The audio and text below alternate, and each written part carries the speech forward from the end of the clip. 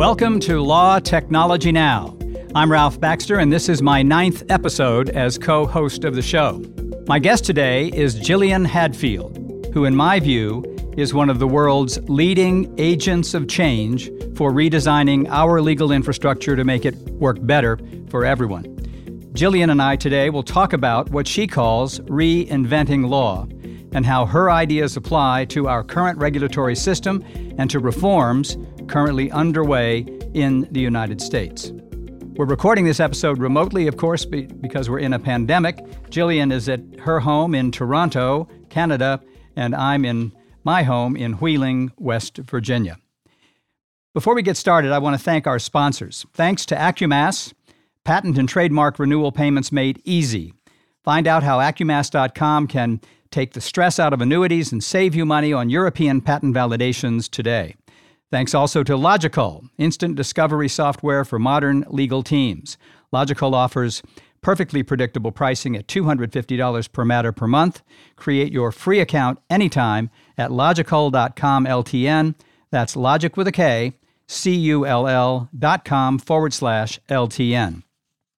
And thanks also to HeadNote, helping law firms get paid 70% faster with their compliant e-payments and accounts receivables automation platform.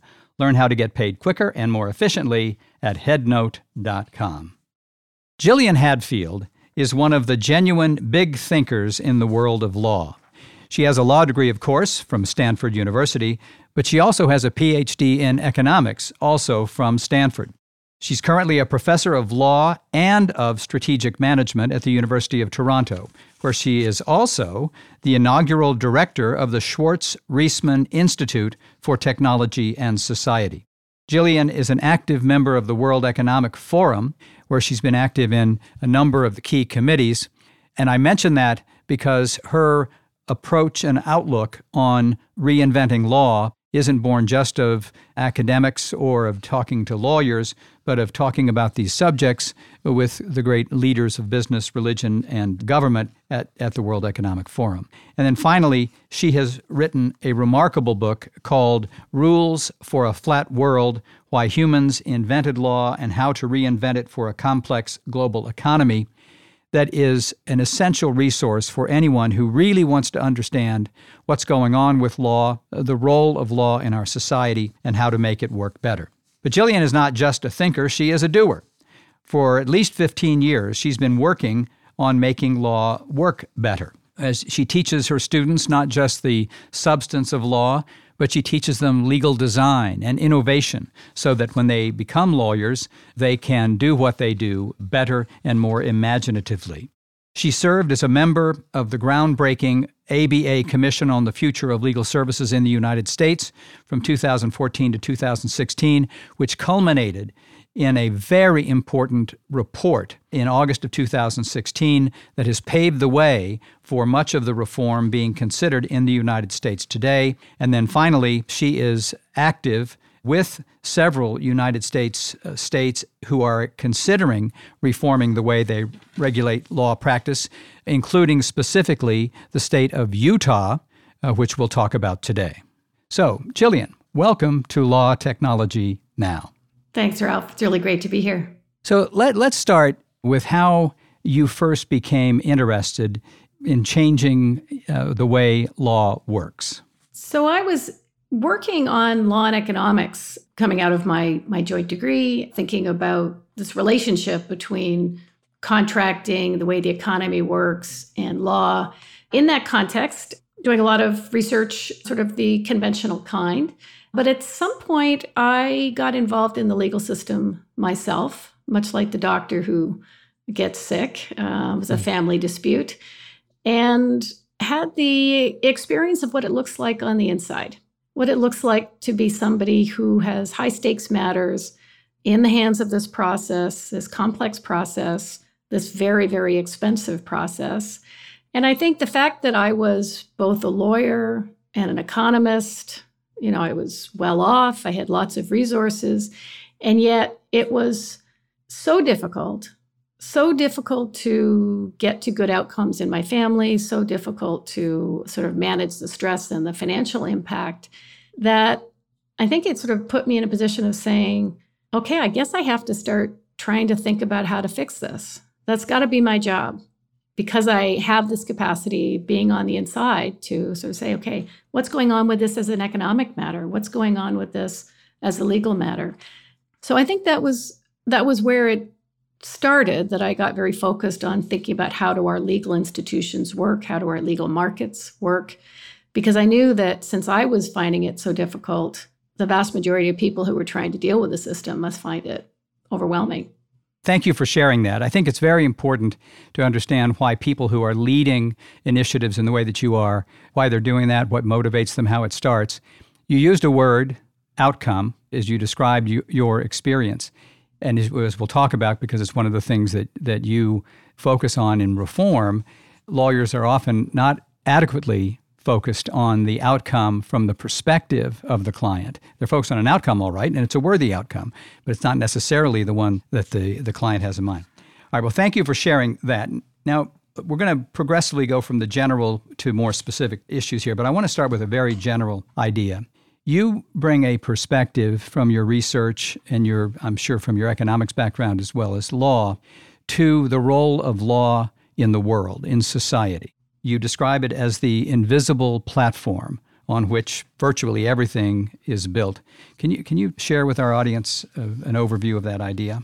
Yeah. So I think, we're used to thinking about law, and it's very complex. It's the product of governments. And in fact, a lot of economists, again, I'm part economist, think of, there's markets, there's economies, and then law comes in as something external, and we kind of layer it on top. But I think the thing that I think is really important to recognize is that, in fact, everything humans do rests on, because we're an incredibly cooperative species, right? That's why we enjoy everything that we enjoy. It's because we're able to organize in complex relationships and groups. And all of that depends on the existence, basically, of a set of rules that we all say, well, okay, if you and I are going to work on something together, we understand that we will respect each other, that we will share in the product of that in a way that we've agreed on, that we won't be harmed, and so on. So that basic platform of rules is essential to just humans living together in our complex ways. And I think it's really critical to think about that rule basis so that's true in all societies, whether you have law or not. Law is just sort of eventually we evolve systems of those kinds of rules that better achieve our goals, allow us to be even more complex and achieve even more as sort of from an economic and social perspective. And I really think so I use the language of infrastructure to talk about those rules. And I say the invisible platform, because I think it's important for us to recognize that that's what we're building on. And that's why if we don't get it right, if it's not available, if it's not well adapted to the environment, everybody is walking on quicksand. Everybody is walking on a broken platform. We can't build the way we want to build. So I think it's critical to see the role of law at that very fundamental. It's underneath everything we do, because I think we need to take it very seriously. We need to recognize what's working and not working about it, and understand why it matters so much to just about everything we do, everybody on the planet, every activity we're trying to accomplish. We need to understand how this platform is working and how to make it work better. Right. And as you talk about in the book, there always have been rules, and they were created informally in different settings through history. It's like a lot of things about our modern world. We forget that communication worked differently and rules worked differently before we had a formal infrastructure. Now we have a formal infrastructure that we've created. It's more and more in everybody's life. There's more law than ever before, more regulation. Data makes it more complicated to comply with the law. There's all of that. But then there's a world ahead, and we'll come to a little bit later, but there's a world ahead that's going to get way more complicated and harder to understand, harder to manage, and our infrastructure needs to deal with that as well. So let's turn now to applying some of your thinking to the actual world of the formal legal system, legal infrastructure that we have in the United States. I know that for your book, you did a lot of research about how well law is working today. And I'd like to ask you about three different dimensions of that. The first is, access to justice, the consumer, the ordinary person getting the legal service he or she needs. How's that going? It's not going well. The basic answer there is that for the ordinary person, even in affluent countries like our own, doesn't have access to very much of the platform of those rules. So, the statistics would tell us, there's not very careful statistics, but I think it's a very safe estimate that it's at least 80% of the population that effectively has no access to legal resources for, advice about, signing a lease agreement or trying to work out a family dispute or respond to an immigration challenge or an eviction notice. I suspect the numbers are for example, I think there was a study in Utah in their courts. This is about representation in courts now.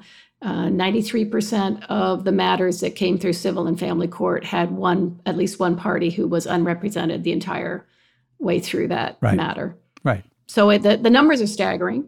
And effectively that means that, as you sort of described, this, what I call the law-thick environment, it's all around us. Everything we are doing is shaped by a set of rules, increasingly complex rules that you and I can read and may understand, and maybe we would argue about what does this one mean and what does that one mean. And I think it's really important to connect with the fact that for the vast majority of the population, they don't know what those rules are. They don't know how to operate in these systems. They have to. They don't have a choice in many cases. So this is not about, hey, we're just going to litigate over this, the slip and fall in the grocery store. This is my entire life is structured by this. But I don't have the capacity to ask somebody with expertise, what will happen if I sign that? How do I see my kids? It's staggering, really, the lack of access. The statistics are staggering, and there's lots of different studies, and we can debate exactly what the numbers are. But I think it's fair to say most normal citizens don't have access to the legal service they need in our country. And it isn't just the poorest, although it's the poorer you are, the worse it is. And as you say, the challenge includes both just even recognizing that there is a legal issue. It would be a mistake to think that the issue is only the access to justice. So you did research with general counsel of major companies about their experience with legal service. And what did you find from that research? Yeah, so I told you how I got into this with, sort of my own experience, but I didn't want to write about myself. So even though I was sort of motivated by that, I actually did start just by saying, how are these, the economics of this working? And early on started talking to general counsel at, some of our biggest, most innovative companies. This was in the mid-2000s. This is before the crash, the financial crisis. So at Google and at Cisco and so on. And the thing that was so striking there was that by and large, they said they found the same. I didn't talk about my family situation or my own personal experience, but I found that they were saying much the same thing. It's too expensive. It's not solving my problem. Lawyers are not really helping me solve or get to where I need to get to. And I would really like good legal guidance in a very, very complex environment. They were not saying, I don't feel like I need lawyers. These were lawyers that I was speaking to. But they were saying, I just can't seem to find out there in the market the type of legal help that I need, which was really quite stunning. Having spent 40 years in big law, I understand why it can be that way. And you understand, as we're about to talk about, the role that the regulation plays in causing it to be so. What you found, that the general counsel would say, I don't have other alternatives, even though the service that I'm getting, measured by how I feel about it, isn't satisfactory. They know the law. They can find the courthouse. They're really good at it. I mean, before I go further, neither you nor I is involved in or has any interest in bashing lawyers. They're very smart. They're well-intentioned. They're hardworking. They're not the problem. The problem is the system. So we're about 10 minutes in. Let's take our first break for a word from our sponsors, and then we'll continue. Trying to cut costs? You're not alone. In today's climate, a 5-figure e-discovery bill per month is steep. Don't pay that. Use Logical to reduce expense and control your discovery process. Get started today for only $250 per matter, and they'll waive migration costs from competing platforms. For more information, visit logical.com/LTN. That's logic with a K, CULL.com/LTN. Welcome back. We're here today with Gillian Hadfield talking about reinventing law. So, Gillian, you use an expression that we need to reinvent law. What do you mean by that? So the reason that I sort of go back to the very core idea that there are, rules are at this basic platform and that they support everything that we do is because we've come to define law as the way we do it now. Law is what governments produce. Law is what lawyers do. Law is lots of text, lots of language, contracts that look like this, and so on. And so what I wanted to do was to really say, look, there's this fundamental function that law is performing. It's critical. I think it's basically, it undergirds everything else we do. And what's happened is that the particular way in which we've produced law and priced law and developed legal expertise and built this legal infrastructure, that's what's grown out of touch with what we really need it to be doing. So reinventing law for me is about saying, okay, not about getting rid of law. It really is about figuring out how to get law to be more responsive to what it is we need it to do in a more complex, advanced world, and even to be able to do things that, as I say, the lack of access that the ordinary person has, that's been with us for a very long time. So it's not just about, hey, it's a much more technologically advanced world. So the reinventing of law is to say, what is it law needs to do fundamentally? What are other ways we could do that? Right. And this is one of the ways in which your book is so helpful, because when you read the history of law and the way that it has emerged over time and its application in different settings and so on, it's easier to see the big picture that we need to solve. And it's easier to liberate yourself from the focus on the rules as we know them. So I've heard you just outline 4 different things that we need to do to reinvent law, my version. So one is to think big. And that's, I think, where you were starting. Just to think about, well, you tell me, what does that mean in this context, think big? Yeah, well, I think it's think big in the sense of, first of all, take law very, very seriously. And then also be willing to reinvent from the ground up, right? To let go of whatever it is we do as law must look the way we do it now. All we can do is refine that particular model. So I think the think big is, and this is sort of just a classic technique for innovation, right? Which is at least explore what are some very, very different ways in which we could accomplish the same objectives. So yeah, be willing to throw it out. Now, you're probably going to put stuff back in, but at least start off by being willing to say, what do we need it to do? What are the other ways we could do that? Right. I find myself saying a lot, we don't need change around the edges. We need fundamental change, and we've got to see the big picture. Second, you say we need diversity. Now, in most of the time when we're talking about law and law firms, we think about diversity in the very worthy context of more people of color, more women, and so on. And those are very worthy and necessary objectives. But you're talking about diversity beyond that. What do you mean by diversity here? So what I mean by diversity in this context is diversity of ways of thinking about our problems and possible solutions. And I think one of the reasons that our legal systems have really failed to innovate in response to the needs of the people who use them. So that's whether it's in that ordinary person context and it's too expensive, or it's the big corporate context and it's, hey, I need help in a different way than you are providing it because the world looks very different. What you're seeing there is a system that's not being responsive, I'm an economist, to its market. It's not responding to demand. I think the core reason for that is we have a very, very closed system. We have a very homogeneous system. We've set it up so that everybody who's involved in delivering legal services, writing legislation, judging cases, et cetera, We've all been educated in the same way. We've all probably read the same cases. We did read the same cases in first-year contract law, which I teach. We use the same frameworks. We've passed the same type of exams. And so that's a tremendous lack of diversity in ways of thinking. That's the diversity of thinking is just critical to innovation. You need somebody who comes in and says, well, I never thought about this before, but I've got this other little bit of expertise. And how come you haven't thought about it this way? Why haven't we tried that? And I think that's been a core reason for the lack of innovation in law. Right. And this applies both to innovation in the regulations, innovation in thinking about the big picture, but it's applicable every day of the week in solving particular issues of our clients, whether it's in a big law firm or it's in a public interest law firm or someplace else.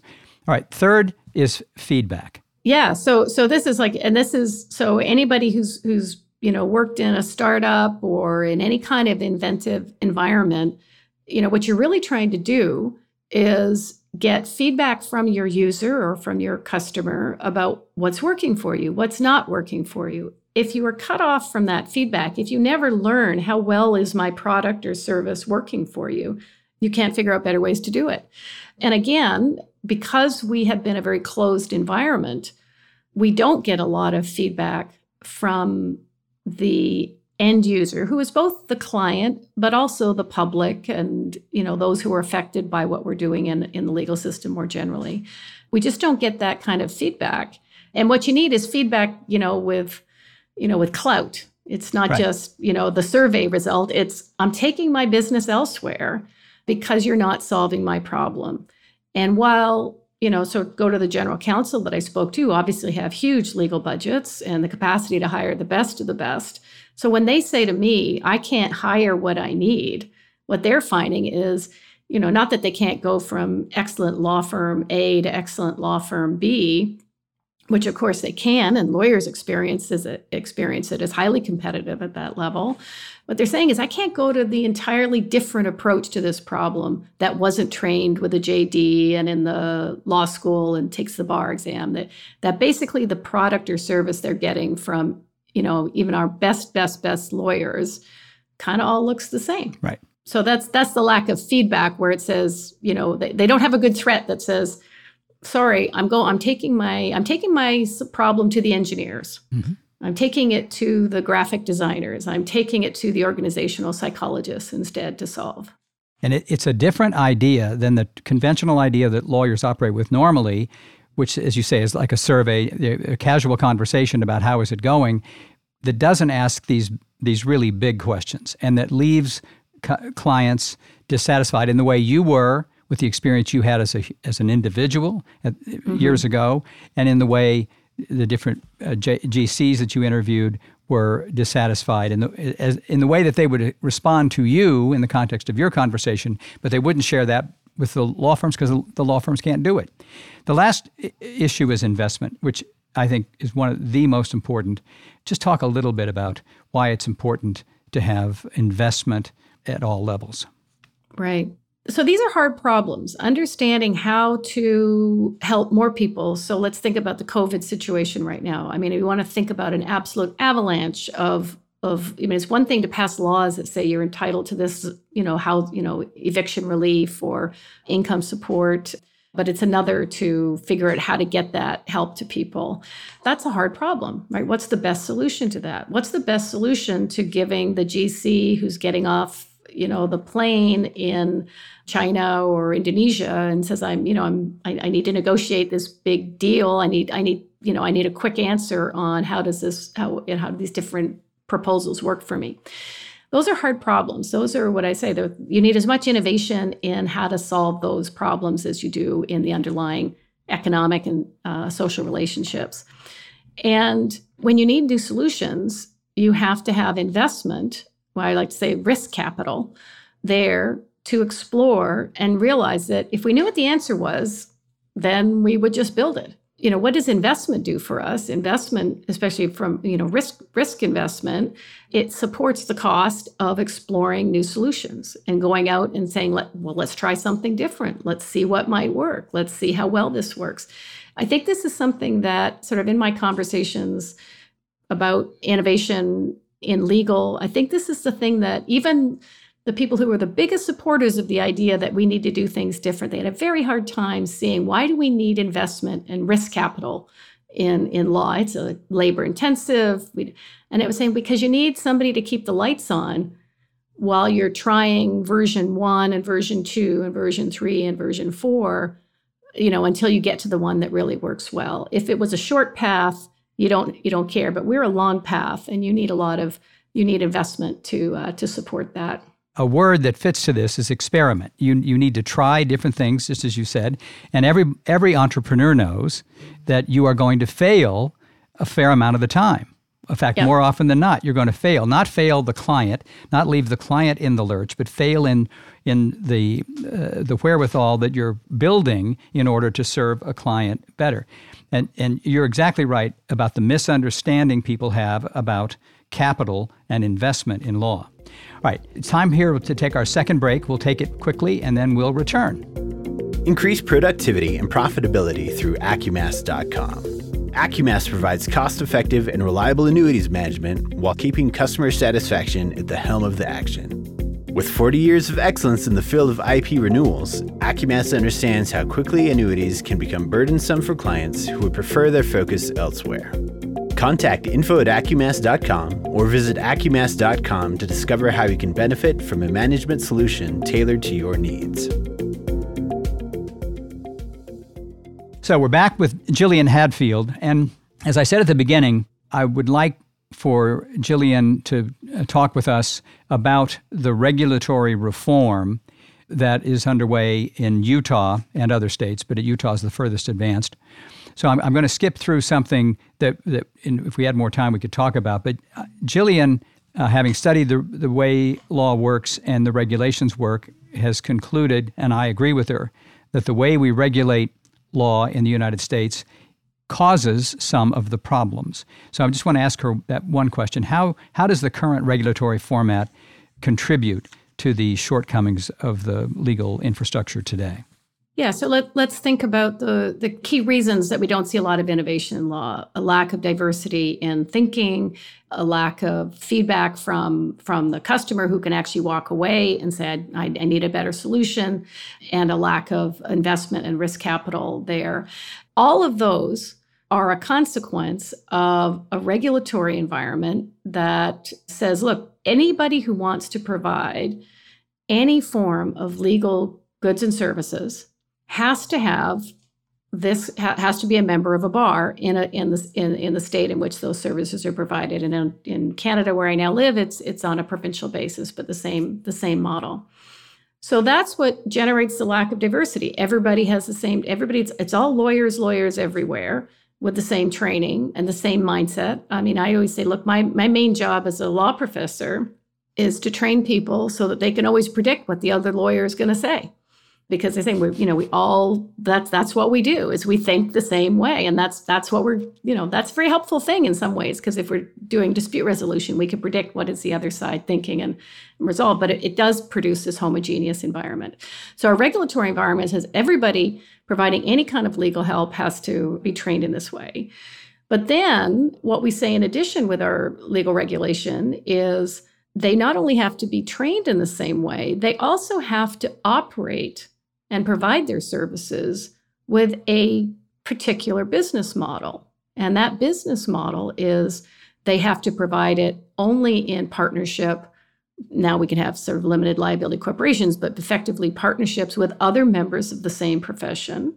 They can't take any investment from anybody who's not a lawyer. They can't. Now, what lawyers call this, right, the legal regulations call this share fees, but in the rest of the economy, we just call those incentive contracts. You share profits and revenues. You can't have any of those kinds of contracts with any other types of providers of services or technology. And all of that says we are stuck in this business model that simply we don't see in many other places in the economy, and that it's just simply not able to scale, to take advantage of technology, and just does not lead to innovation. And so this is why I think the absolutely most critical thing we can do to open up our legal systems so that we can get innovation and we can get legal services and goods in ways that serve the needs of clients from the ordinary individual straight through to the global corporation much better is by opening up that business model. So you have been involved with a state that has decided it agrees. Now, not all of our listeners will understand, but the rules in the United States are not federal. They're not national. They're state by state. In the states, almost always it's the state Supreme Court, not the legislature, that sets the rules. So in Utah, with very forward-thinking leadership and in a partnership with the Chief Justice of the Supreme Court and the President of the Utah Bar, they worked with you and others and came to a creative solution that they are putting in practice as we speak. So could you describe what Utah has decided to do? Yes. So Utah is building a new regulator. And this is, so as everybody knows, so our ostensibly the regulator is the state Supreme Court. As a practical matter, it's bar associations that are doing that regulation. And so first of all, notice that our existing regulatory regimes, they license lawyers. And therefore, there's absolutely no way for an entity that isn't a lawyer, like a tech company or a bank or a church or a union or a civic group, to be a provider they can't become a licensed provider of legal services. So the key message that I conveyed to a group of judges I think it was the spring of 2018 was, okay, so we've been through about 20 years of trying to change the rules governing lawyers to say, let lawyers share fees or let them take outside investment. I said, that's really not the main issue. The main issue is we need a regulatory regime so that entities and organizations other than individual lawyers can be licensed to provide services. So I said, look, let's just build that regulator. And to my surprise, Justice Dino Himones and John Lund, who was then president of the Bar Association, said, we're ready to start talking about this. And they were really serious. So that's what we set out to do, is just to say, what would it look like to build that regulator? And so the regulator is now is now as an office of the state Supreme Court. It's actually been put into effect a little early to try and provide some COVID-related response, right? But we're still in the process of. And so what's going to happen with that regulator is it's getting described as a sandbox, but it's a sandbox for the regulator. The idea is they've created a regulatory regime where providers other than conventional JD-trained bar admitted lawyers can be licensed to provide legal services in the state. And a key piece of that, so I say the sandbox part of it is there's a 2-year period over which this new regulator will be figuring out how to effectively regulate. And a key piece of that regulatory approach is to say, so why do we regulate? We regulate to protect consumers. And what are we trying to do? We are trying to make sure that the services that people purchase through these new providers make them better off than they are now. So like the first line of the regulatory model is when somebody applies to be a licensed provider in this sandbox, what will somebody get if they don't have this service? If this is not allowed to operate, how likely are they to get the right answer when they read their own eviction notice? Does this make them better off than that? Then if so, then that's the basis on which it should be approved. And that's really the big move. And it's a very big move. And what you were just getting into, the principles that Utah outlined for this innovation commission, the new regulator, to take into account, include comparing what the outcome would be for a consumer under the proposal in front of them to what the outcome is today, knowing that today, 75%, 80%, some number are not going to have anything. And right. then assessing how much risk does this idea, does this process, does this set of people, whatever it is, how much risk does that create? Let's evaluate that and then license them. If we think that it all adds up to a manageable, responsible idea, experiment, see how it goes for a period of time. And if it works well and safely throughout, everything is designed to be safe for the consumer, then it'll be licensed to go on permanently. And if not, it won't. Yes, right. No, and I think the key thing here is a couple of things. As that point to emphasize that, I think when we've looked at the possibility of providing alternative types of services, lawyers, I think quite naturally will compare it to, but that won't be as good as having a lawyer do it. And in many cases, that's exactly right. But that isn't a good answer, because that's like saying, well, this fancy BMW with the self-driving components and the lane checker and all of that, the auto parking, that's so much better for everybody. It's like everybody should have that. Well, maybe everybody should, but we can't afford to do that. Right. And given the expense of our structures, we know that people aren't getting anything. So as you say, we want to make sure people are reasonably safe. And so you're not going to allow this in domains where there's, we're not putting this into death penalty cases. We're not putting this into those high stake cases, but we're going to make somebody better off if they're showing up in court otherwise, regardless, alone on a child custody or a child support matter, on an eviction matter, an employment matter. They're trying to make sure that they resolve differences or difficulties in their small businesses better. We just need to make sure that they're reasonably safe relative to what's going to happen without that, which is, for most people, they're going to have to muddle through on their own.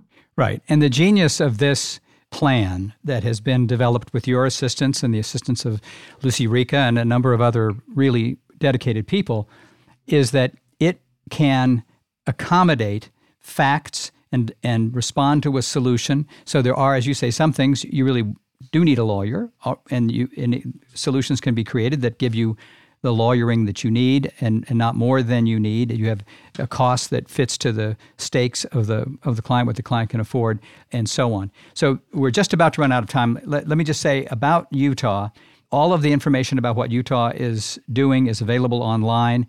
It's very clear and very well presented by the Utah Supreme Court. And there's a report that Jillian helped write that sets up the case for the reforms.